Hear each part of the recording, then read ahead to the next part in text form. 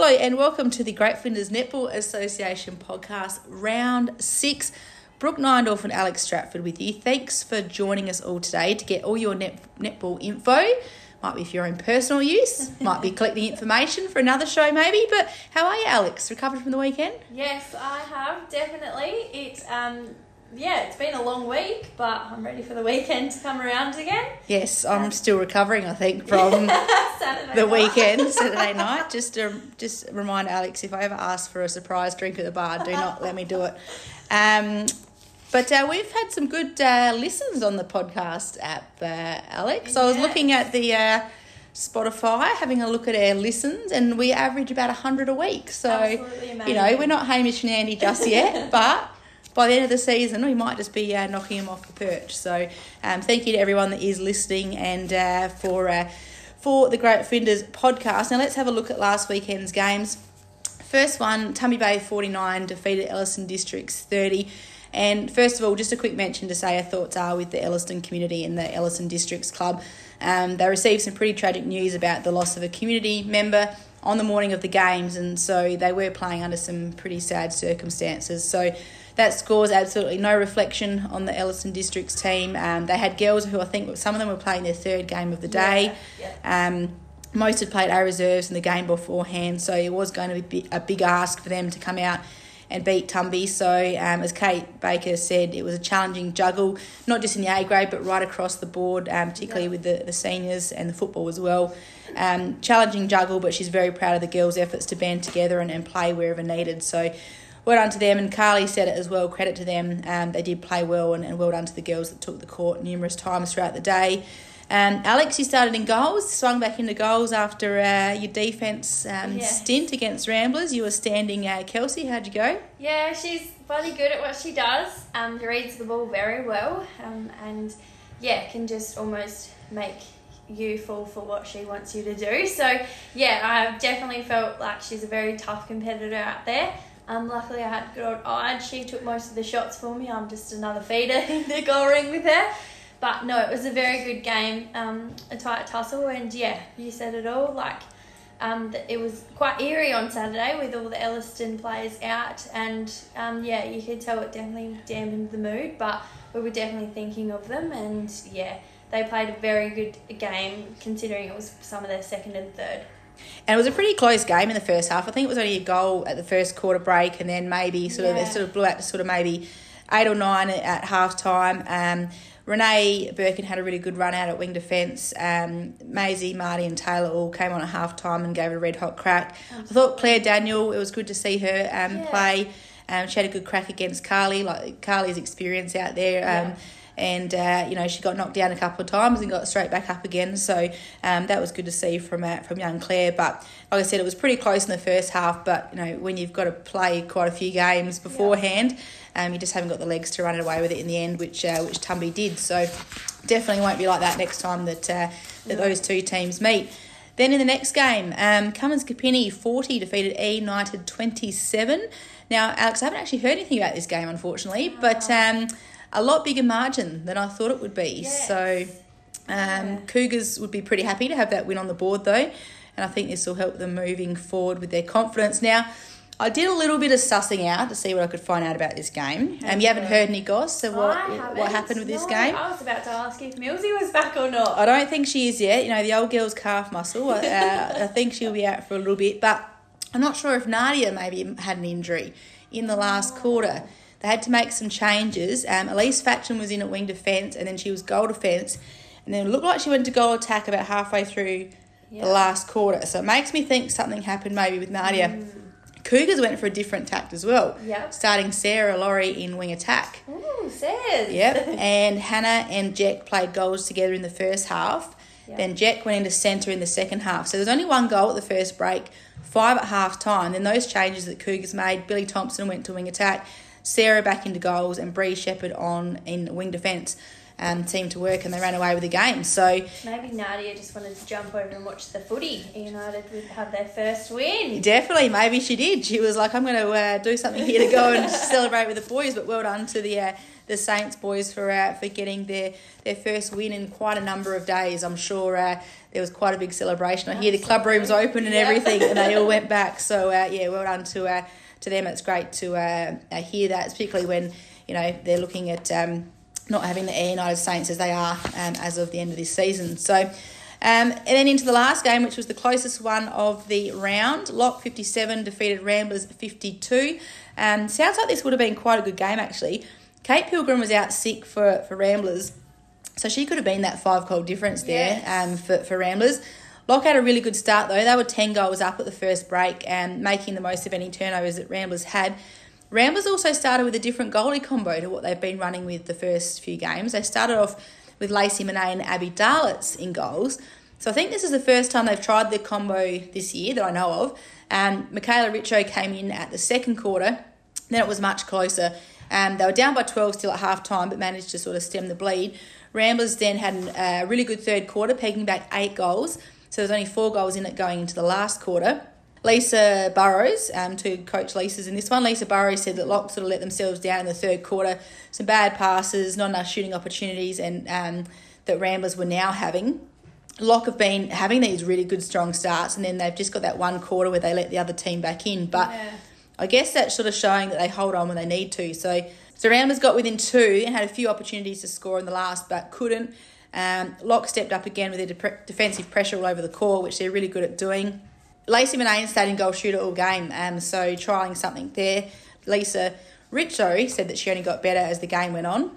Apparently the Lock goalies well and truly had the upper hand in the first quarter, but then the Ramblers defenders with Kira and Paige worked a lot better for the final 3 quarters and put on some really great defensive pressure. So Lisa Burrows, always strong at goal shooter, had a great game.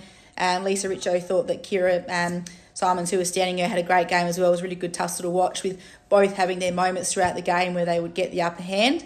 Jordan Sutton was really strong at wing attack and delivered some really beautiful passes into Lisa.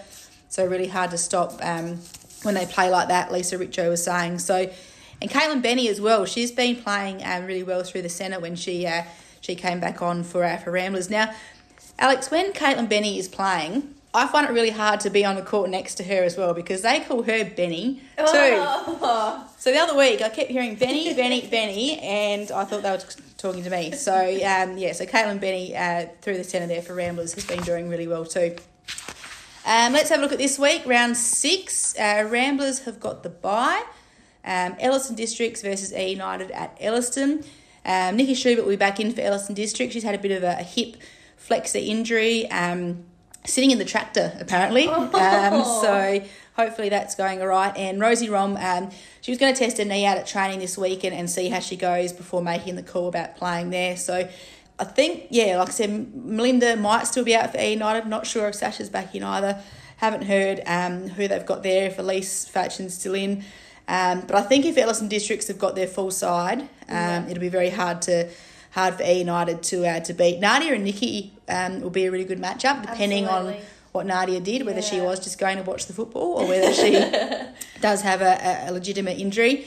So, Tegan Hull, she played in goals on Saturday for Elliston Districts, filled in there. She probably go back through the centre court, depending on if Rosie comes back in or not. Lorena Hebman, she's been really strong through the centre court and will be a really good matchup on Marty Hanrahan too. So, but I think Elliston at home, Elliston Districts at Elliston will be a little bit too strong. Definitely agree with you there, Brooke. I think it will be a tough game in some spots. E United will definitely apply that pressure. But, I just think that Elliston will definitely have the upper hand throughout the game. All right, let's head to Tumby Bay versus Lock at Tumby. No ins and outs for Tumby at this stage. Lock missing Whitney still out on the tractor. This week, we've got a lot of really good matchups down the court. Summer Cave and Lisa Burrows, both really tall and strong in that ring there.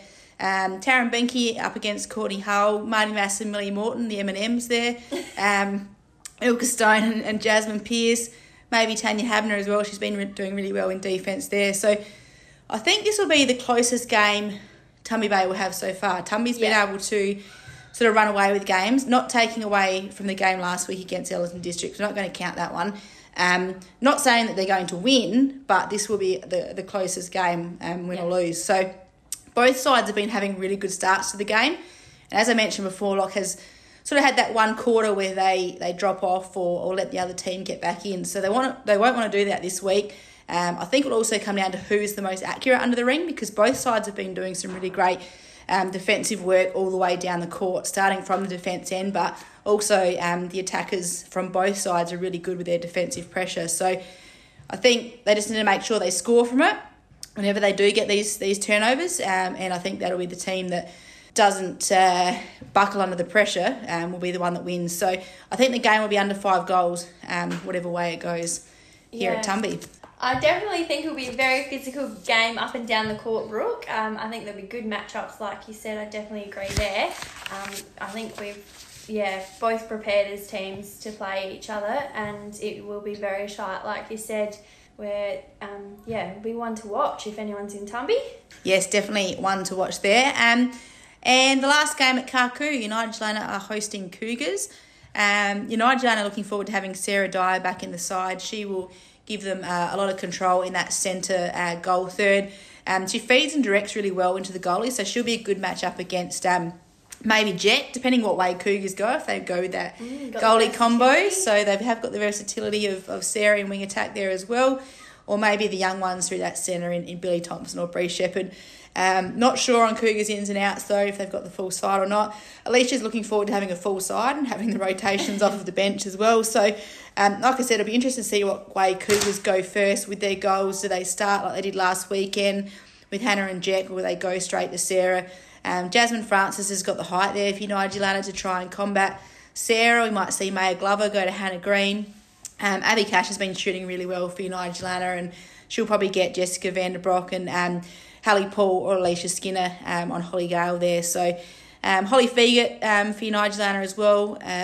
She's could go run through the centre or go to a wing and take young Bria or Billy through that centre as well. So Alicia said it, and I think too as well, that if United Gelana can play their own sort of controlled game, which they have been doing at certain points in these games, they've been having sort of quarters where they're playing well and then let the team they're playing against get out with a big margin. If they value possession and turnovers, they can get their first win. They're just going to have a bit of belief in themselves. But Cougars have also now got this belief after their win last week and have got that confidence moving forward. So I think confidence is a big thing when it comes to games early on in the season. So they've both got some pretty young players there for them. So should be a good game out at Karku. All right, let's go to the shout-out segment of the podcast. And Alex, we had one sent through to the Great Flinders Facebook page, which you can do if you would like to send through a shout-out. I was hoping some would come through, and one did. Thanks to Samara Fisher, who has sent this through. She'd like to say a big shout-out for this week is Tara and Ava Brace, the mother-daughter duo playing for Ellison District in the B grade this year, which I did see. I saw them carving up. They're not even playing together, they're playing goals together as well. Wow. So, well done to them. And last year we saw Tash and Paige Dillon doing that for Tumby Bay. So it's good to see the mother-daughter combo once again. So make sure you send through those combos for the shout-out section. Now, Alex, also I want to give a shout-out. This week has been National Volunteer Week, and we just thought we'd give a shout-out to all volunteers in general. We weren't not going to name names, but just everyone that volunteers. The amount of hours, the volunteer hours that you need just to run a Saturday, let alone everything in the lead up to a Saturday, is massive. So if you see a volunteer today, which will be pretty much everyone out at netball, make sure you give them a bit of a thank you. And, we've got umpires, we've got timekeepers, we've got trainers, we've got coaches. So big thank you to them as part of National Volunteer Week, but all the time as well. Just a quick mention again, the regional carnival date has changed the 21st to the 28th, as we have mentioned. This weekend, the 13s Div 1 and 2 and 15s Div 1 and 2 have got training on Sunday. So they've got a sausage sizzle lunch provided, Alex, which I'm sure you're devastated to be missing. Oh. And then 17s and seniors will train on Monday night. So, and Alex, sponsors again, you want to give a shout out to sponsors, how they can get involved? Yeah, so if you're willing to jump on board as a sponsor this year for the Great Flinders Netball Association, feel free to send a message through to the page. You can message myself or Brooke, anyone that you know, just to pass the message on. Just give me email and I can flick a letter through. It's great recognition for your business or just yourself. Over in Adelaide, they go on the buses. You'll get a big shout out over in the games in Adelaide, in Lincoln at the Peddler Cup. So yeah, it's actually really good recognition, and I think it's a good opportunity to jump on board if you want to support the girls. Definitely, and they can use all the support that they can get, because it is an expensive process to get teams to Adelaide. Now, I'm not sure how, back in the day, back at the great Yarmouth High School, whether they sent teams to Adelaide for Country Carnival. But we're on to the netball rules for young ladies, Alex. And I know you were very excited to hear what was coming this week. Rule number 4 was that everyone will gently throw the ball to their friends. Rule number 5, ladies that are pushing, running or scrambling will be sent off the field in disgrace. Oh my goodness. So, I think there's been a few ladies in the past that have been sent off the court in disgrace. But not for scrambling. Not for scrambling, no. And for running. Yeah. I mean, I like that rule. If I get sent off for running, I think that's a good idea. I'd run all the time if I could be sent off in disgrace. But pushing, there's a bit of pushing happening. Oh, it's still. Definitely a contact sport. Yeah. Real. But it's. I wonder how long if it's a 10-minute, send off. Yeah. The field. It says field too. It's not even a court. It's a field. Or if it's a 5 minutes, or if you're off for the rest of the game. Not sure. I'll have to get in touch with Barbara Gant and see what that rule is there. So. You'll be sent off in disgrace if you push, run or scramble. That's to you, Alex, this week. Do not get sent off in disgrace. I'll try my best. Have you asked about anyone's health yet? Oh, I always ask how you're going, but not really how's your health. Okay. What about your gloves? Have you worn gloves yet? No, not yet. I'm still waiting for Erica to wave that handkerchief too. All right, we'll have to get her onto that one. Alex, thank you very much for joining us on the podcast today. I'm Brooke Neindorf, and I'm here if you need.